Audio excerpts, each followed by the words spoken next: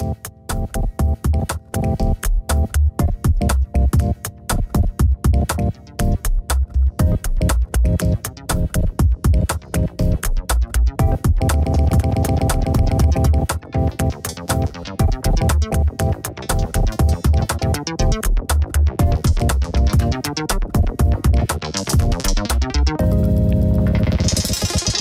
привет! Сегодня у нас воскресенье, в эфире подкаст «Геймдевопедия», ее третий выпуск.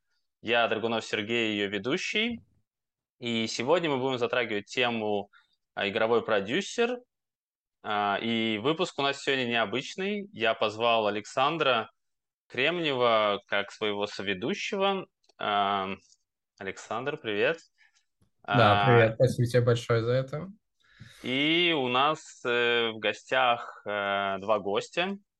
Кирилл Рыбко из Ringtail Studios, продюсер, и Алексей Приезжий, продюсер из...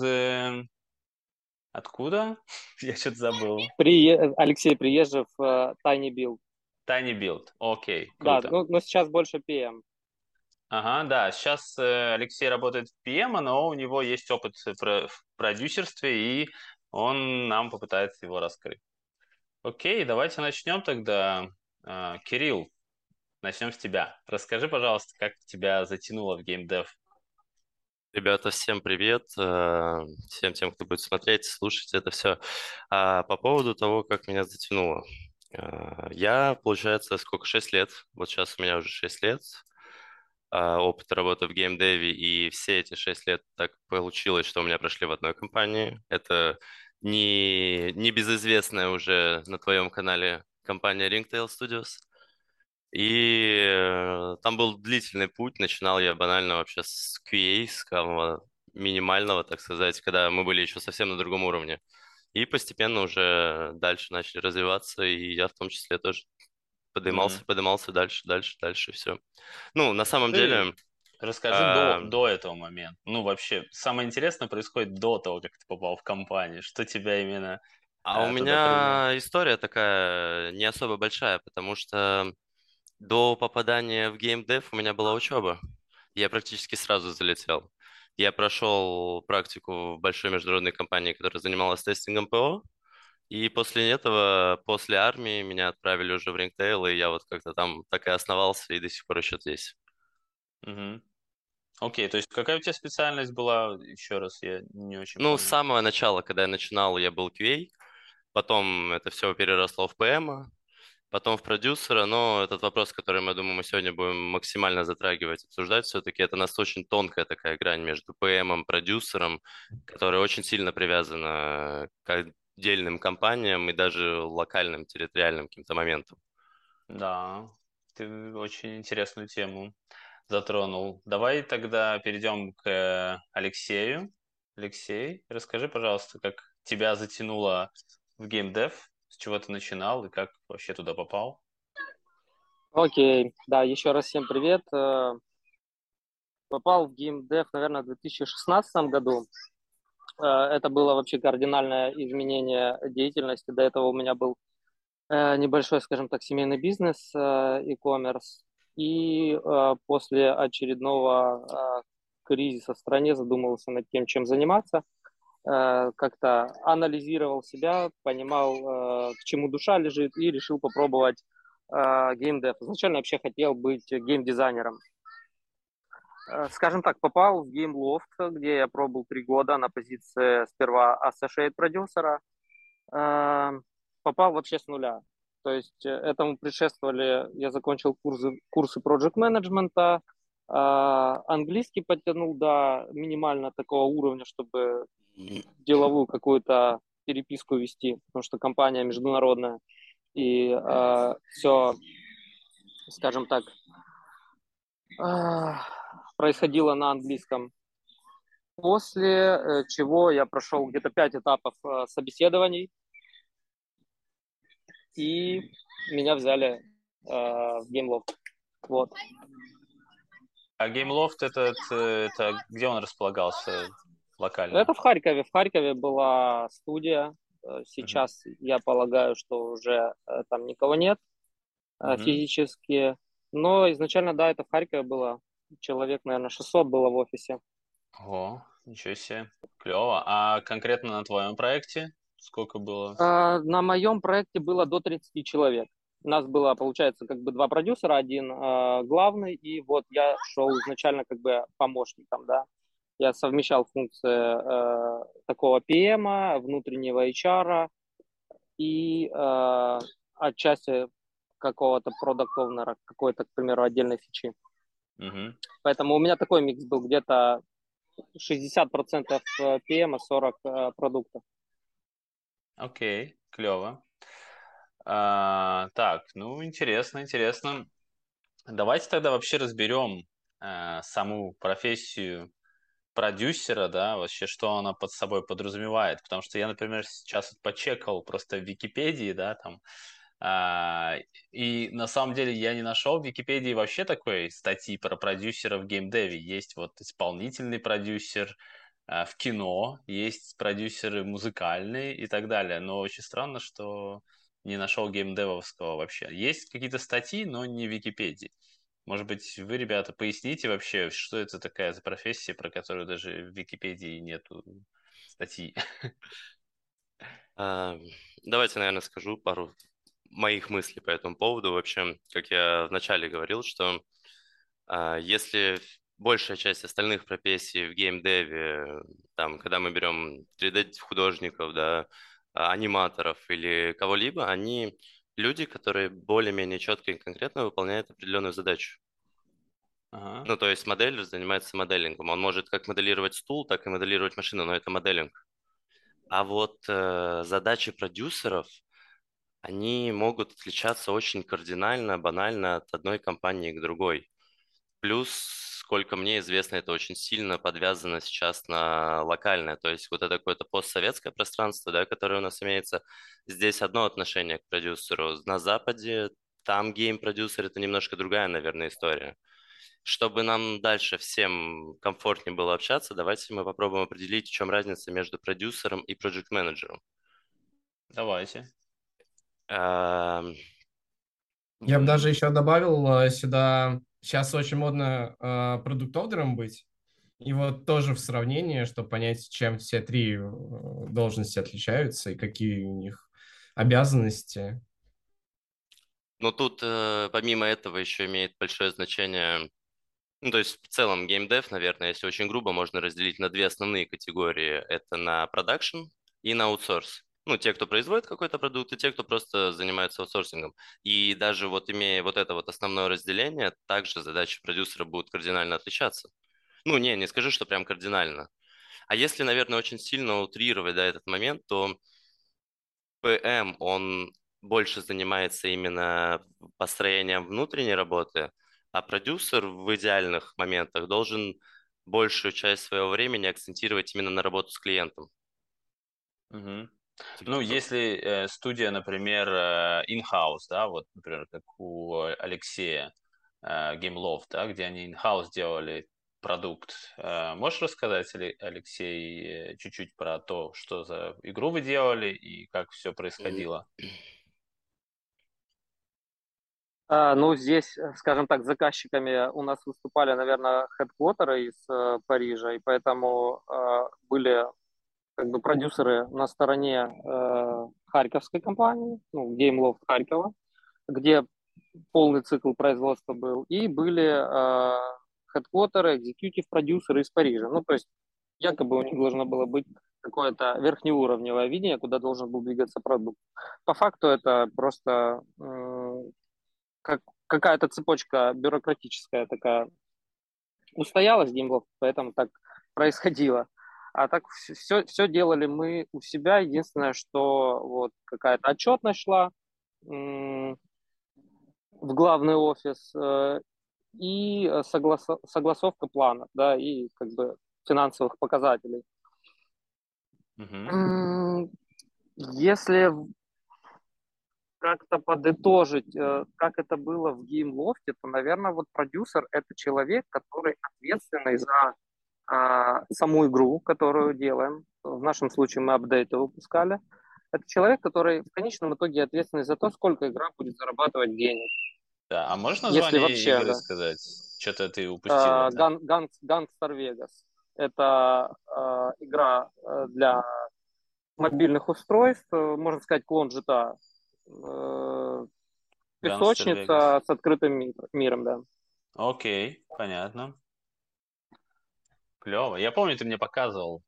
Я даже в нее порубал какое-то время потом. Да, Но было. она красивая. Она красивая, и, в принципе, такого качества игр, наверное, пока еще нет. Даже тот же портированная GTA, оно Ага. несколько хуже, на мой взгляд. Да. Слушай, а интересно получается, что в целом, смотри, сейчас ты, Кирилл, как раз рассказал про аутсорс, и мы сейчас поболтали с Алексеем по поводу in-house, да, и у них получилось, что in-house это тот же самый аутсорс, ну, только целого проекта, а не просто ассетов, да. Что у них также выступал в роли заказчика, грубо говоря, главный офис, и с другой стороны, между которым как раз продюсер и выстраивал мосты. Вот. Если в целом вообще вот я к этому пришел уже не один год назад, очень такая простая фраза, которая, наверное, в моем понимании определяет, кто такой там продюсер, да, это мост, который соединяет клиента с художником. Мгм. И продюсер стоит вот посерединке между этим, он берет все от клиента, обрабатывает, фильтрует, выдает художнику, художник выполняет задачу, которая надо, он опять забирает от него и передает это заказчику. То есть это всегда будет такой серединный такой промежуток между вот клиентом и непосредственно сотрудниками. Если какой-нибудь другой вариант взять, то там какой-нибудь механизм, и художники — это одна шестеренка, аниматоры — это одна шестерка, геймдизайнер — это одна шестеренка. Но чтобы весь этот механизм работал в комплексе хорошо и корректно, нужен продюсер, который будет в целом следить за сроками, за какими-то моментами. Опять же, вот говорили про финансовую составляющую, да. Есть продюсеры, которые вообще такими вещами не занимаются. Кто-то углублен больше именно в продакшн внутри и занимается работой со своей командой. Кто-то же больше нацелен именно на работу на внешнее, то есть занимается и административными вопросами какими-то, и финансовыми вопросами. При этом эти человека оба могут называться продюсерами, Мгм. но задачи, которые они делают, могут достаточно сильно отличаться. Окей. Давайте тогда просто вот так вот на секундочку представим, вот мы вот такие здесь все четвером собрались, и как будто бы мы такие захотели замутить свою студию, да, и вот там одного из вас мы хотим поставить на продюсирование проектов каких-то, но у нас нет идей вообще, да, мы вот такие просто собрались, давайте сделаем геймдев-студию, давайте, вот там Кирилл будет у нас продюсером. Просто интересно, вот какую зону ответственности ты будешь покрывать и как будет строиться вот так вот, ну, эта профессия вообще с такого, с нуля, вот как вот в студии понять, что дать продюсеру за работу, если вот я, например, как директор, да, там выступаю, мне говорят, нам нужен продюсер, я такой, да, окей, давайте его наймем, да, на чем будет делать, вот, расскажи, как это. Ну, в реалиях, в которых живу я, которые знаю я, вообще, ну, я немножко с другой сейчас зайду, вот то, что ты говорил, продюсера зачастую найти и оценить сложнее, чем кого-либо вообще. Если мы там, опять же, возвращаемся постоянно к художникам, да, там всегда можно дать тестовый, ты в целом понимаешь, что человек себя представляет как художник, то, ну, для продюсеров, ну, нету тестового. Есть просто какие-то там параметры, важные параметры, которые, ну, естественно, будут тебе лишь добавлять плюсики в твою работу. Ну, то есть, как бы что ни говорил, стрессоустойчивость — это, ну, один из первых и важнейших факторов, который должен быть у тебя, потому что тебе приходится постоянно решать вопросы какие-то. Ты являешься как раз тем, кому могут прийти все и обратиться по любому вопросу. Если возникает какая-то проблема, ты должен ее решить. И вся М. ответственность, по сути, тоже на тебе, потому что ты финальный пункт. Ну, то есть все вопросы всегда будут к тебе. То есть А ты ты уже потом стоишь, можешь эти вопросы отправлять дальше, там, тем же художникам, тем же лидам. Но, по сути, вся ответственность на тебе, по большому счету, лежит. И это, ну, это всегда важный фактор. Потому что окей, ответственность, она требует да. дополнительных каких-то вещей. Там, когда у тебя нет ответственности, ты можешь себя намного свободнее вести. А когда она появляется, тогда приходится уже более следить за всем этим делом. Мне И сразу стал... Ой, прости, продолжай. просто добавлю еще один момент такой. А, это все вот эти очень тонкие грани, потому что есть еще такие моменты, как там HR, да, который human resource, который должен заниматься людьми. Есть огромное, на самом деле, в геймдеве множество каких-то вот профессий, которые плотно и часто пересекаются. И продюсер — это, наверное, тот, который вот как раз может по необходимости выхватить со всех вообще профессий что-то по чуть-чуть. И когда это в комплексе, вот все он собирает, он тогда знает, как все процессы идут, и он просто их контролирует, по большому счету-то. Мгм. А если что-то идет не так? А вот это его самая основная задача. На самом деле, наверное, единственная задача, которая есть у продюсера, это решать возникающие проблемы. Ну, мы очень утрируем сейчас, понятно, да, тем более э, это, опять же, зависит от того, какая студия как работает. Мгм. Ты можешь заниматься только своей небольшой командой, да, и ты отвечаешь за них, но при этом ты можешь там не общаться с клиентом практически вообще, да, и быть только именно внутри. А может у тебя это может совмещаться. Тебе приходится и с клиентом общаться, у тебя там половина недели рабочей, это просто созвоны с клиентами. Ты реально с митинга на митинг просто выходишь. И в промежутках между всем этим тебе приходится решать вопросы.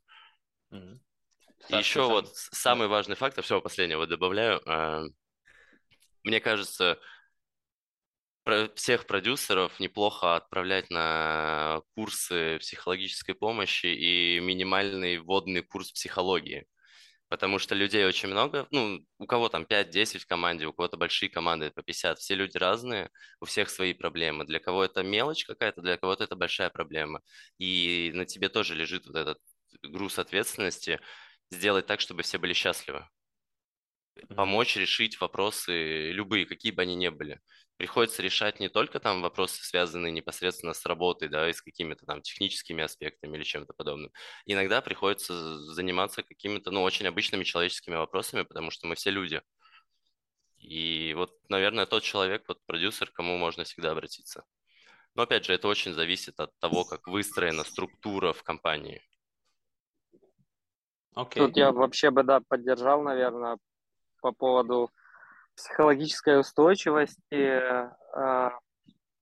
и добавил бы, наверное, что развитие вот эмоционального интеллекта, эмпатии э, и, скажем, самому продюсеру, да, неплохо было бы пройти какой-то не только базовый курс психологии, но и самому немного потерапевтироваться у психолога для того, чтобы взаимодействовать с командой уже совершенно на другом уровне. И таким образом человек, продюсер, который, ну, скажем, да, в сферическом вакууме не продвинутый, это отчасти невротик, и человек, который уже прошел, скажем, этапы становления психологические, он уже исцелил это все и может заниматься командой не с позиции вот этого фонящего стресса, скажем так, а с позиции уже вот такого скалы, которая стоит в море, в шторм, в ураган, а ему как бы нипочем. И это спокойствие, оно распространяется на команду в кризисное там время или во время овертаймов, дедлайнов, и это очень хорошо успокаивает. Поэтому если, да, вообще свести, то просто присутствие такого человека в команде вживую, оно уже дает там буст КПД нереальный. То есть вот та фасилитация, о которой многие говорят, она отчасти тоже на этом строится, потому что просто пребывание этого человека в коллективе, оно добавляет очень много для вот этого механизма под названием команда. Это мы так уже какие-то, скажем, более В- глубокие фишки, да. Ну, вглубь там тоже есть куда идти. Саш, ты что-то хотел сказать? Да, у меня вот мы затронули как раз вопрос про ответственность, и у меня сразу появился очень интересный кейс.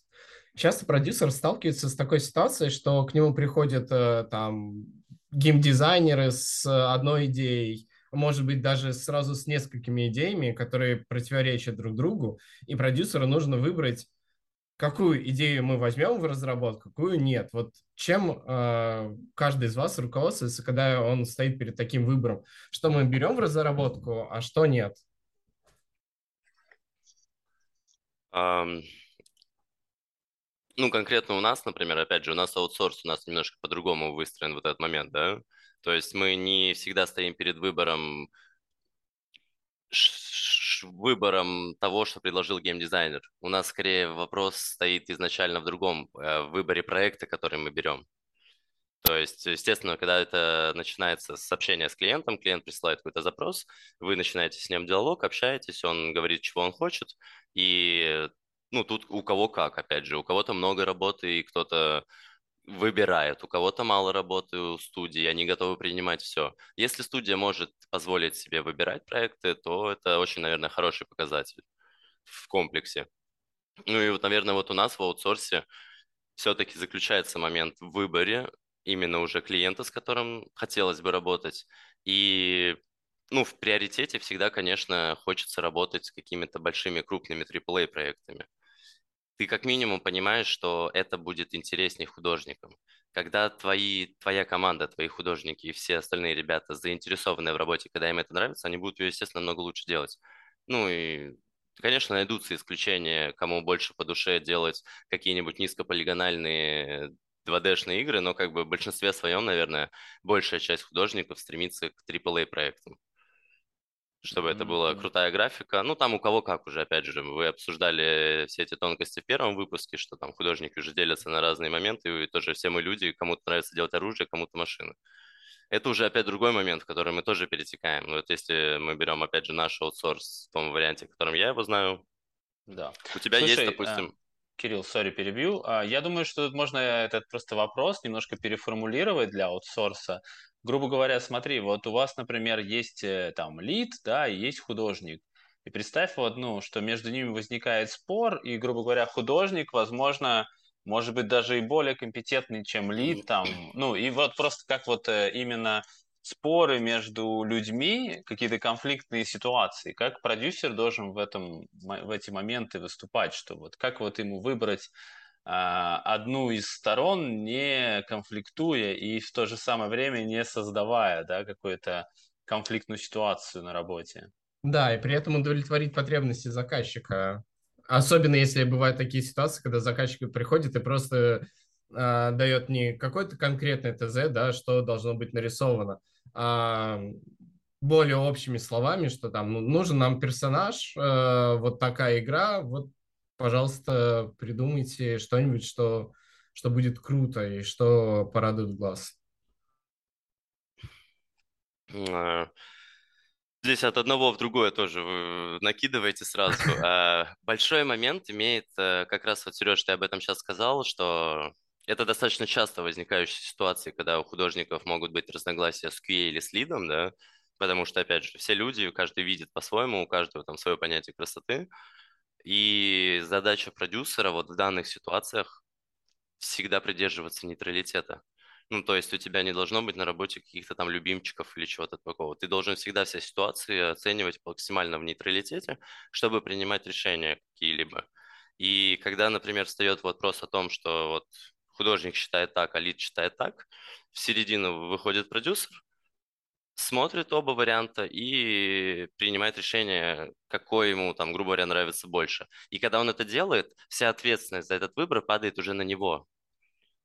Вот, а вот как именно, вот чем ты руководствуешься, когда ты делаешь выбор? Своим вкусом или, возможно, какими-то финансовыми показателями? А, ну, конкретно вот у меня зачастую происходит это... Ну, то есть я не очень много участвую, на самом деле, в продакшене. Я очень много занимаюсь внутренними какими-то вопросами по командам, по вообще построению внутренней жизни, атмосферы. А продакшеном занимаюсь немного. У меня есть один проект, который я очень давно веду уже. И там есть, ну, уже просто опыт. Там уже годами наработанный опыт, который ты видишь. А часто мы на этом проекте задействуем джуниоров, которые только приходят, чтобы набраться, опять же, опыта. Это там достаточно классический базовый пайплайн. Отработав там месяц, допустим, на этом проекте, он уже намного лучше понимает вообще систему, как у нас все работает. И там часто могут возникать моменты, когда там, художник делает так, как бы, но я там за реально, это почти 3 года уже проект идет, ну там я уже столько перевидел всего. А в Драки были? плане... Не, ну такого не было. Но у нас не так часто, на самом деле, возникает вопрос в арт-составляющей. То есть, когда мы говорим про свой продакшн, да, про геймдизайнеров, которые тесно сотрудничают с, как их, кто готовит для скетчи, не скетчи, а когда скетчи, да? Они Концепт. концептеры, вот. Они же все очень плотно и тесно сотрудничают, и там такое понятие, как арт, он, ну, в разы преобладает, нежели там какие-то технические аспекты. То есть в наших реалиях у нас арт немножко обычно поменьше. Очень важный фактор является технический, потому что у каждого клиента свои требования по техническим моментам, у всех свои движки, там, разные размеры текстуры, еще что-то. И вот это всегда приходится подстраивать и контролировать это все. Мгм. То Так. есть, правильно я понял, в первую очередь это твоя экспертиза, опыт, а вторая часть это как раз технические знания, технические составляющие, чтобы в будущем все подошло и проект мог развиваться и дальше в этом направлении. Ну, в целом, да, да. Я, наверное, скажу, что вот этот вот момент опыта, насмотренности, это, наверное, один из ключевых моментов, который есть. А не на чем больше просто основываться. Ну, ты можешь там открыть учебник по 3D-моделированию, изучить его и понимать. Ну, есть какие-то, да, там тоже книги по управлению, да, как это делается все. Но тема геймдева, она немножко такая отдельная. Она не похожа на остальной мир, на остальной бизнес. Поэтому здесь очень важно играет именно момент опыта набранного. Ну, он может набираться только на работе. Его негде взять иначе. Мгм. И потом, имея этот опыт уже, ты можешь способен принимать решения. Ну, я просто вспоминаю себя там 5 лет назад, да, я когда только пришел, там первые 3 месяца ты вообще теряешься, ты смотришь, ты не знаешь, что делать. Сейчас как бы, ну, у тебя даже не проскакивает там мысли каких-то сомнений, ты уверенно и четко говоришь вот так и вот так. Но ты при Мгм. этом должен осознавать, что вся ответственность на тебе. Если вдруг клиенту там не понравится, ты уже не сможешь предъявить там тому же QA, лиду или художнику. Это там Да. твое решение было. Ага. Алексей, может быть, у тебя тоже есть какие-то похожие жизненные ситуации, которые в геймлофте складывались? Давайте просто немного конкретизируем. Насколько я понял, приходит лид художник и лид геймдизайнер, и у них есть две разные идеи. И вопрос в том, и они как бы клевые, и вопрос в Мгм. том, какую из них продюсер выберет и не обидит другого человека. Ну, Да, тут... даже больше вопрос про то, как продюсер оценивает крутизну идеи, чем он Мгм. руководствуется, когда он выбирает и берет на себя ответственность. Ну, в любом случае, нужно понимать, что первично геймдев и создание игр– это бизнес, и все всегда целятся за дополнительными ревенями. Во вторую очередь, это про команду. И здесь позиция продюсера как раз быть этими весами, когда, чтобы не создать какой-то жуткий уклон в одну из сторон, удовлетворить и бизнес, и команду. Если мы берем, ну, мы поняли, что, понятное дело, мы будем двигаться за какими-то повышенными KPI, а во вторую очередь за удовлетворением команды от проделанной работы. А если это какие-то кардинально разные фичи, которые предлагают, к примеру, художник и геймдизайнер, здесь возможно, даже между ними конфликт, почему моя фича, например, не идет в продакшн, а твоя идет. Здесь очень важно правильно информировать всю команду. Именно от правильной информированности решаются очень многие проблемы, потому что конфликты возникают там, где есть неизвестность. А когда ты по-честному разговариваешь с каждым участником и в прямом смысле рассказываешь ему про этот бизнес. То есть мы выпускаем игры, да, это фан, это круто работать в геймдеве, но нам нужно увеличить эти показатели. Рассказываешь, какие показатели, рассказываешь, как мы этого можем добиться, показываешь, что к нам, там, к примеру, приходили экономисты, показывали данные по АБ-тестированию, они вот такие-то, и они нам показывают, что конкретно эта фича сейчас, к примеру, зайдет лучше.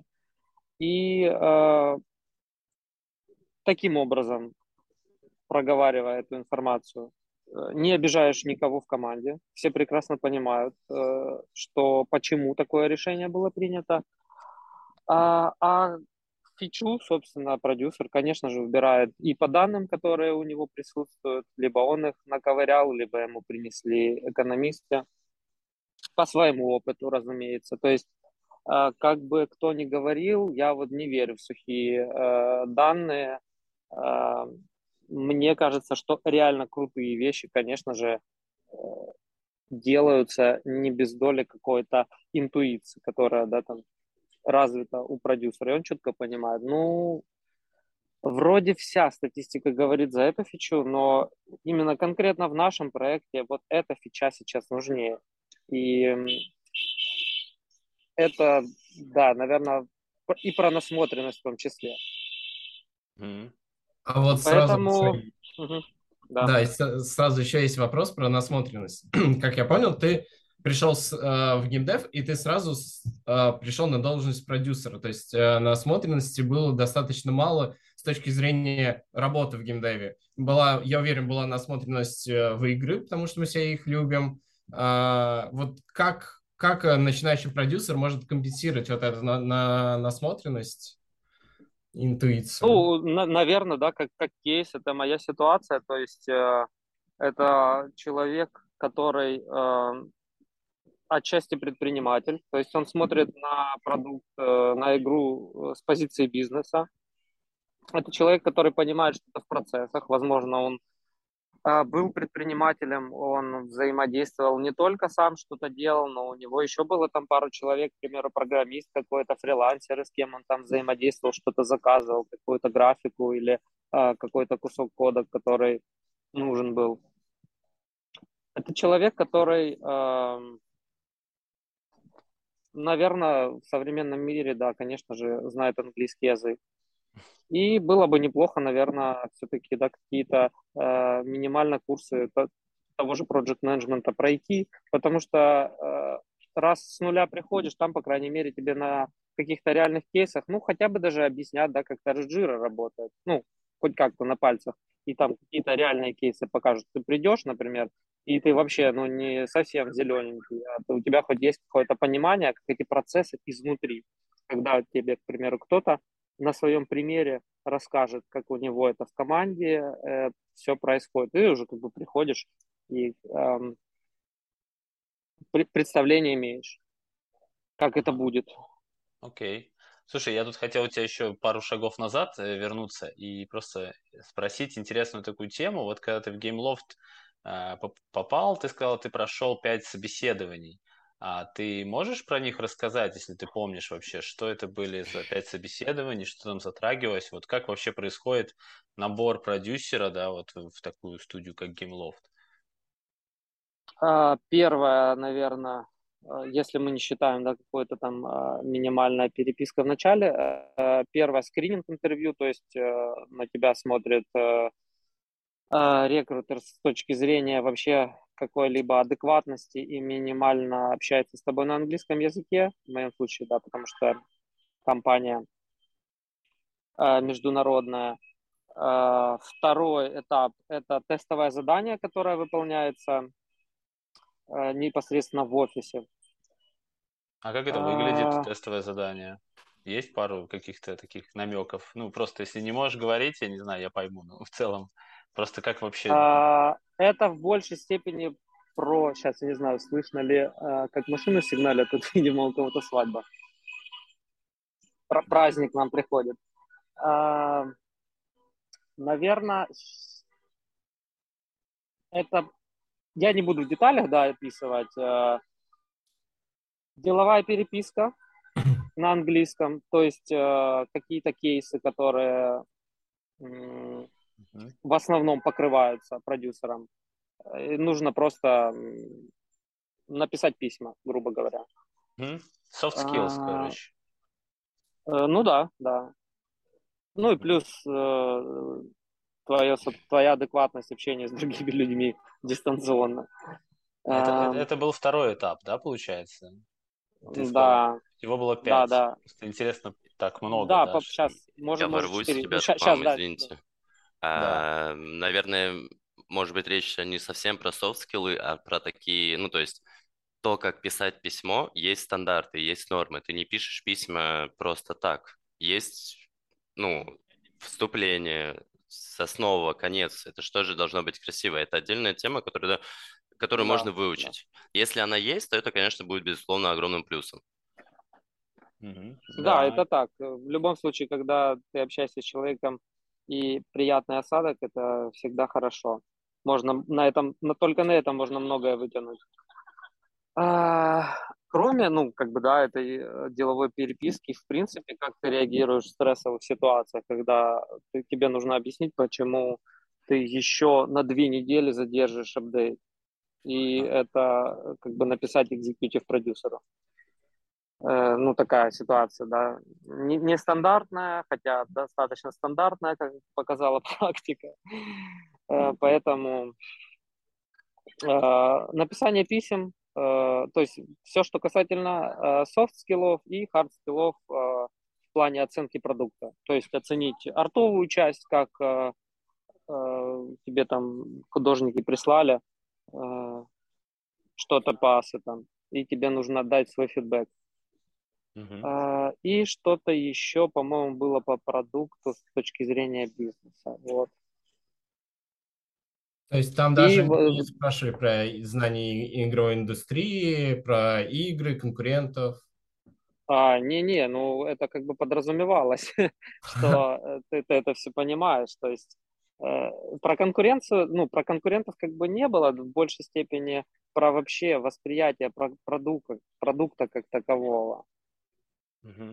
Это второй день, потом, ну, второй этап, после которого ты проходишь, третий этап, ты общаешься с сеньорами, продюсерами компании, то есть 3-4 еще человека, с которыми ты тоже общаешься, тут уже в большей степени про продукт, про твое видение. Здесь могут быть вопросы из разряда от сколько бы ты апдейтов выпускал в год, до что бы ты выбрал, или как выбрал из фичей, или как бы там уладил конфликт какой-то. Ну, то есть, можно сказать, отчасти, да, дублирование тестового, только уже вживую с теми людьми, с кем ты потенциально будешь взаимодействовать. Как вообще, да, тебе... Вообще, может, они тебе не нравятся, потому что тебе же с ними в конечном итоге работать. Или ты им не понравишься. Да, это очень И часто, уже, да. да. Да, Очень часто да. у меня просто самого были такие собеседования, да, там на разные другие профессии. Там бывает, ты все прошел, а потом с командой встречаешься, и они такие, фу, кто это такой вообще, мы не хотим. И ты такой, да, не очень ситуация, да. Окей, клево. Ну и да, четвертый этап, получается, это уже общение с HR-директором. Да, наверное, это не 5 этапов, это 4 этапа. Да, Ну, у тебя просто 4 получается, этапа. что первый это вот переписка, ты, наверное, тоже как этап просто его поставил. Ну, может, да. Окей. Вот еще такой тогда у нас вопросик появляется. Вот как вообще оценивается рост продюсера? Ну, там же тоже получается, что если у него джуниор, не джуниор, associated. Вот ты сказал, что ты работал на позиции associated. Для меня, например, я не знаю, что это значит. Ну, можешь рассказать, что это означает? Ну вот есть команда 30 человек, в ней присутствует продюсер главный, и он себе берет второго продюсера, потому что есть ряд задач, как то раскидать задачи, написать какой-то репорт или письмо, распределить баги, которые прилетели от external QA. И это все, ну, как бы этим я на начальных этапах занимался. Ну, то есть, грубо говоря, взял на себя роль PM, ну, так вот ты свои задачи рассказал, похоже на Ну PM-овские. да, как я уже упомянул, то есть 60% я был PM, 40% про продукт. То есть изначально вот сеньор-продюсер хочет часть задач, которые он делает, чтобы это делал другой человек, ну вот associate, да, продюсер. То есть завести задачи, описать их, приоритизировать, раскидать баги, которые там могут, условно говоря, там 300 штук прилететь багов, или там переоткрыть старые баги еще 150. Это все, ну, такая часть, на самом деле, работы продюсера, как была Это, ну, рутина, можно сказать. Мгм. Ее нужно кому-то делать. И основные задачи изначально, конечно, были вот такие. Потом я все больше и больше погружался в продукт, в метрики, в понимание того, что вообще игре нужно, а как бы я мог улучшить эту игру, и финансовые ее показатели. Мгм. Вот, кстати, мы заговорили про улучшить игру и финансовые показатели. И мне, по моему опыту, очень интересно, чем отличается зона ответственности, например, продюсера или его взгляды на игру, на продукт от такой должности, как продукт-овнер, и есть ли тут какие-нибудь принципиальные отличия между этими грейдами? Ну, я думаю, что если продюсер больше с уклоном в процессы, то продакт оунер он же может быть по совместительству и лид гейм-дизайнер. Это человек, который непосредственно полностью погружен в продукте. То есть он и анализирует метрики, тестирование, он полностью Мгм. занимается продуктом. Если вот, да, есть какой-то продакт оунер прям. Хотя вот в геймдеве в большинстве студий это просто лид гейм-дизайнер, который менеджит не только свою команду, но и, собственно, сам продукт. Мгм. И здесь продюсер уже просто про процессы, наверное, в таком случае здесь продюсер просто будет уже больше как операционный директор, если это какую-то более классическую, не знаю, модель взять. В нескольких компаниях в разных, ну там, за всю свою жизнь. И как будто бы продукт оунер в компаниях, где был продукт оунер, там вообще не было продюсера. А в компаниях, где был продюсер, не было продукт оунера. Ну, типа, они Э, просто, да. Мы говорим сейчас плюс-минус об одном и том же в разных названиях и в разных реалиях. Вот это то, с чего мы в целом как раз начинали. Это все настолько тонко пересекается друг с другом, что зависит от многих факторов. Вот то, что сейчас обсуждалось, да, что есть команда из 30 человек, есть продюсер, и ему на помощь берется помощник, который начинает выполнять в первую очередь более менеджментские задачи, да, именно ПМовские такие. Но если мы возьмем точно такую же историю, но мы возьмем команду не 30 человек, а 10, и студия будет поменьше, то тебе уже не надо два человека, у тебя останется один продюсер, который будет совмещать и должность, и задачи ПМа, и при этом будет заниматься коммуникацией с клиентом. То есть чем больше становится компания, тем вариаций должностей, которые тесно с этим переплетаются, становится намного больше. Когда ты скромнее меньше, ты многие задачи можешь укомплектовывать, потому что они зачастую не так много времени занимают. Но когда у тебя эти небольшие задачи становятся просто в большом объеме, ты не можешь уже выполнять все. И поэтому тебе приходится на какие-то отдельные моменты находить новых людей, которые будут отвечать за более конкретные вещи. Мгм. А если так представить, ну вот компания растет, да, и вот нам настало время, когда надо взрастить там второго продюсера. Реально ли из какой-то позиции уже существующей, да, в компании вырастить продюсера? Какая-то профессия была бы ближе всего к этому? М, Ну, тут, наверное, стоит вот затронуть такой момент, что наше пост-СНГшное пространство немножко отличается от Запада. В плане того, что те же QA-щики на Западе, например, там обычно не попадают люди в QA и с улицы. Зачастую люди, которые доходят до QA, это люди, прошедшие весь этап того же арта, там, начиная от джуна. И это уже такая более высшая ступень. У нас очень часто это бывает иначе, и когда мы говорим о том же каком-нибудь аутсорсе, и тебе QA нужен для какого-то визуального арт-восприятия просто, то тут нету такой необходимости в большом опыте, и можно посадить просто адекватного человека, который с опытом, со временем будет набираться опыта. Кого легче переводить, художников, там, гейм-дизайнеров или еще кого-то в сторону ПМов или продюсеров? Наверное, очень сложный вопрос и, опять же, индивидуальный. Ближе всего, наверное, будет, может быть, даже гейм-дизайнер. Он потому что в целом примерно понимает, они часто выполняют какие-то подобные вещи, просто немножко с разных сторон. Но если у тебя, как у продюсера или ПМа, есть знание хотя бы минимальное о том, как там тот же моделинг делается, да, и какие-то подобные вещи, то это всегда будет тебе плюс. Если ты со всех направлений возьмешь минимальную базу, и у тебя будет понимание вообще, ну, в принципе, если этого нету, то это значит плохо очень. У тебя должно быть понимание из каждой отрасли. Иногда, конечно, ты будешь оказываться в всех ситуациях, когда ты можешь чего-то не знать. Тогда у тебя есть команда, где есть там сеньоры все, которые смогут тебе какие-то четкие технические моменты рассказать, объяснить. Но при этом, как бы, если ты со всего будешь по чуть-чуть уметь, это будет всегда большим плюсом.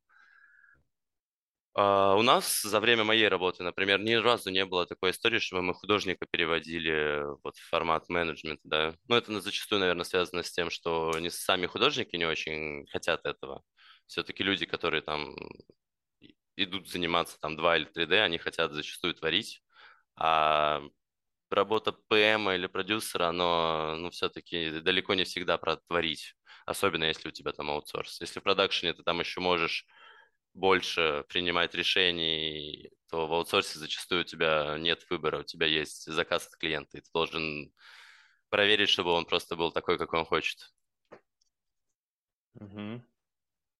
Окей, тогда, ну, я так подытожу, скажем так. Определились с тем, что продюсер, грубо говоря, отвечает в большей степени за свой проект, как своей головой, да, он типа самый главный человек выступает за команду. Мы определили, что его зона ответственности такая вот, очень большая получается. Сергей, Мы... а можно вернуться сразу по теме? Возможно, это просто полезно будет ребятам, кто будет слушать, Да-да, как конечно. прийти к позиции из других отделов. Вот Кирилл высказал. Наверное, ну, почему, например, артистов и программистов, я не знаю, переходили ли они вообще ли на позицию продюсера, Э, потому что обычно это либо геймдизайнеры, либо QA, как это ни странно, либо, ну, вот PM, который, да, захотел просто больше продуктом заниматься. И, ну, геймдизайнеры, понятно, по какой причине, они обязаны знать игру полностью и продукт в целом.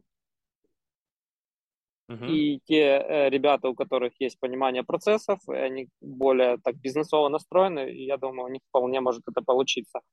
А ребята из QA по той же причине, они также обязаны знать игру как свои пять пальцев, они все по ней знают, все закоулочки. И те ребята, кто, скажем, такие проактивные, с каким-то пониманием процессов, бизнеса, они тоже вполне могут вырасти до этой позиции.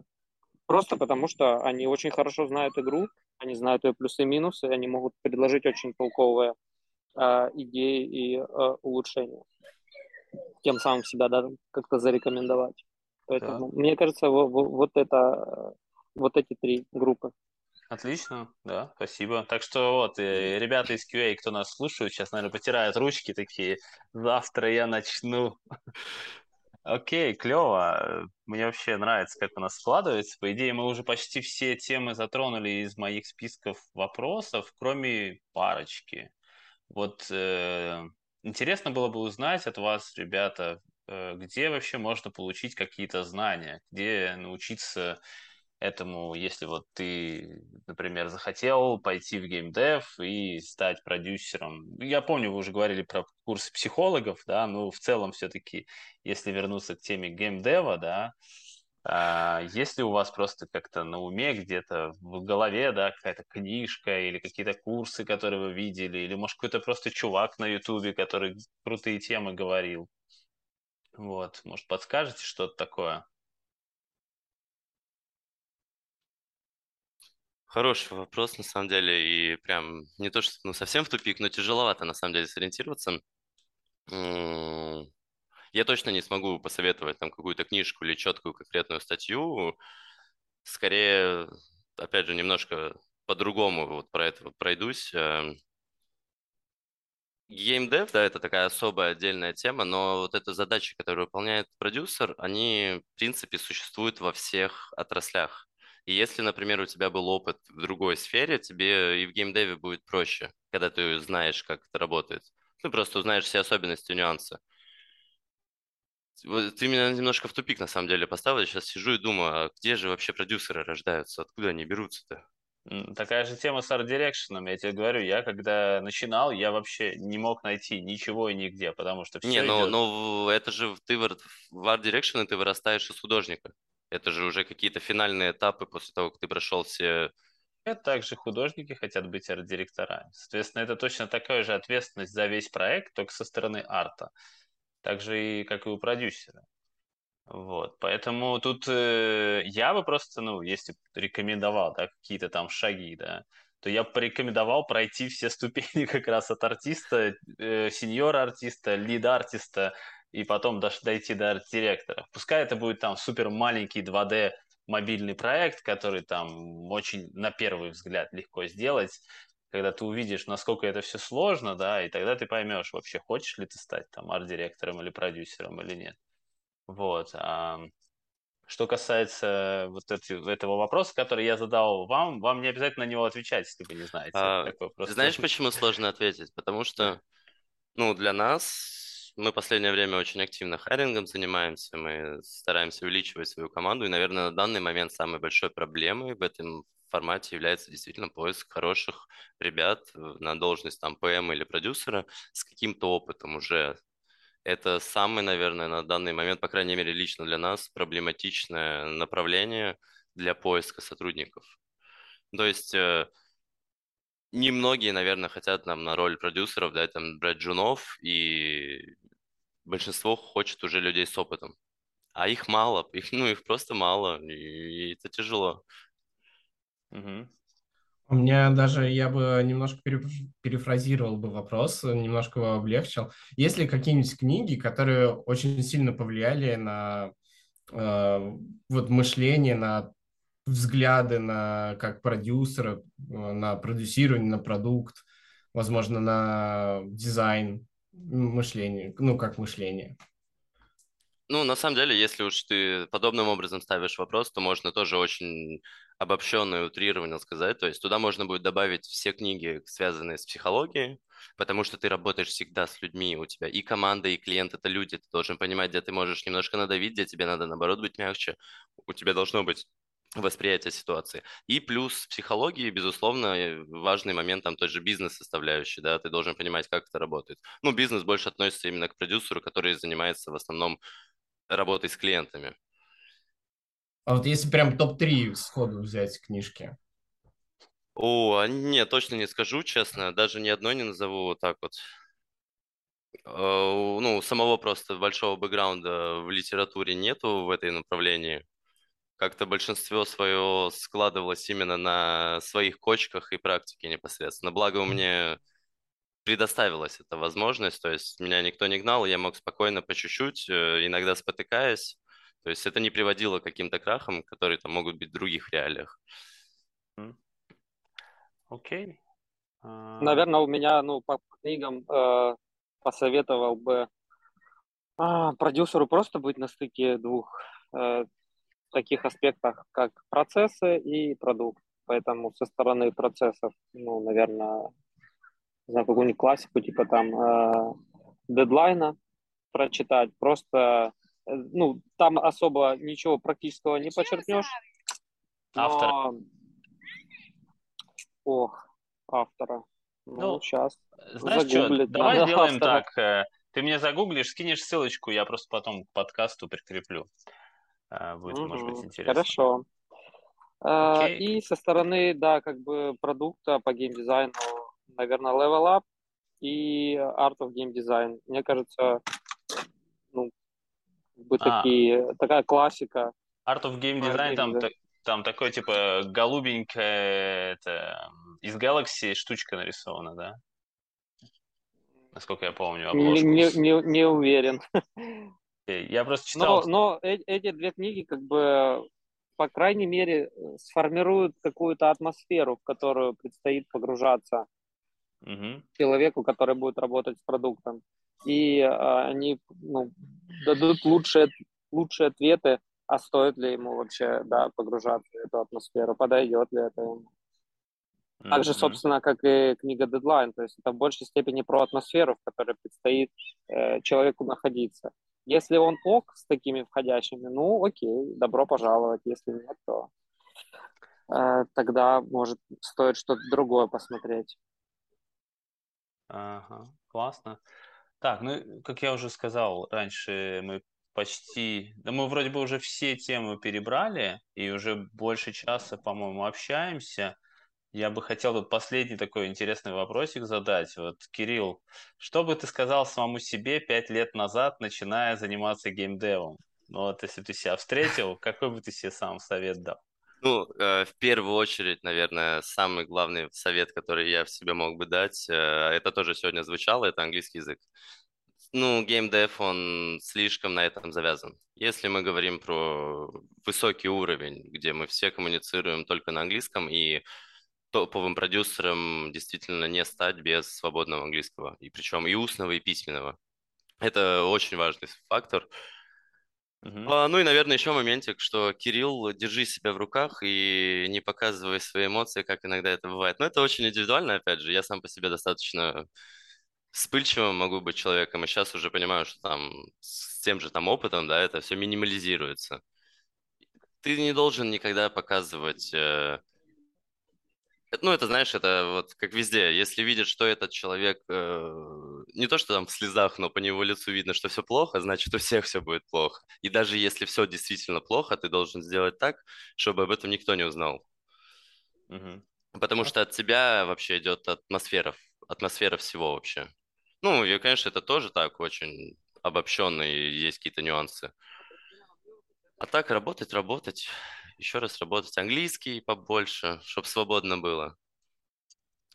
Окей, хорошо. И пытаться вытягивать со всех направлений какую-то базу, чтобы ты понимал, как работает вообще 3D тот же, да, как работает моделинг, как работает текстуринг. Ты должен знать терминологию. Чем быстрее ты это все... Оно и так войдет в тебя с опытом, да, но чем быстрее ты впитаешь, тем легче тебе самому потом будет. И если ты будешь знать основу всего, у тебя и коммуникации будут складываться легче там с внутренней командой. Так что вот, наверное, основа всегда основа всему. Мгм. Алексей, у тебя есть какой-то совет Так, а самому вопрос, себе? совет, да? Что бы ты сказал самому себе 5 лет назад, начиная заниматься геймдевом? Не, ну, сказал бы, все ок, круто. Тут, наверное, что, может быть, я бы подкорректировал. Смотри, что бы ты сейчас из своего будущего себе бы в Мгм. прошлому сказал бы такое, чтобы тебе помогло забуститься, знаешь, типа, чтобы как бы преодолеть какие-то вещи намного быстрее, чем ты там мучился с ними, да, там. Ну да. А, ну, у меня достаточно активное такое погружение произошло в геймдев. Реально иногда голова кругом шла от количества вообще информации. Ну, и овертаймы были, не скрою. Наверное, я бы просто начал как-то заниматься собой в плане психологии пораньше. У меня это случилось после 30, поэтому, наверное, вот когда стрессовые ситуации были, когда было какое-то неудовлетворение, не стоило, наверное, пренебрегать помощью извне. Не только, скажем так, вывозить это самому. Потому что ну, я столкнулся в свое время с эмоциональным выгоранием, когда я, Мгм. собственно, да, и закончил а, с геймлофтом. А потом какое-то время прошло, когда я залатал, да, свои раны, восстановился и в каком-то смысле, да, стал другим человеком. Окей. Поэтому, да, я бы людям, которые сталкиваются со стрессом, рекомендовал бы очень даже и работу регулярно с психологом, там, с коучем, и не пренебрегать теми же медитациями, если это импонирует, потому что это очень хорошо успокаивает ум в наше время, переполненное информацией. Мгм. Окей. Занимался, дабы этим, наверное, Я пораньше. Классно. маленький моментик от себя Да. добавлю. Ну, это безумно, это лично мое, как бы, скорее всего, далеко не у всех так было, но я просто помню тот период времени, когда я только попал вообще в геймдев. Я, наверное, там больше года не мог нормально ни в игры играть, ни в фильмы смотреть, потому что у тебя начинается фильм, и ты начинаешь высматривать косяки. Также ты заходишь в игру, ты видишь, ну, ты кроме косяков ничего не видишь, у тебя как будто только вот на это мозг начинает работать. Потом как-то у меня это подуспокоилось, я, может, как-то сам от этого отказался, не знаю, но сейчас уже такого нету. Но поначалу это прям было очень акцентировано, это, ну, не то, что мешало жить как-то, но удивляло поначалу самого себя. Да. Да, я Я думаю, это думаю, очень много кто с этим просто сталкивался вообще.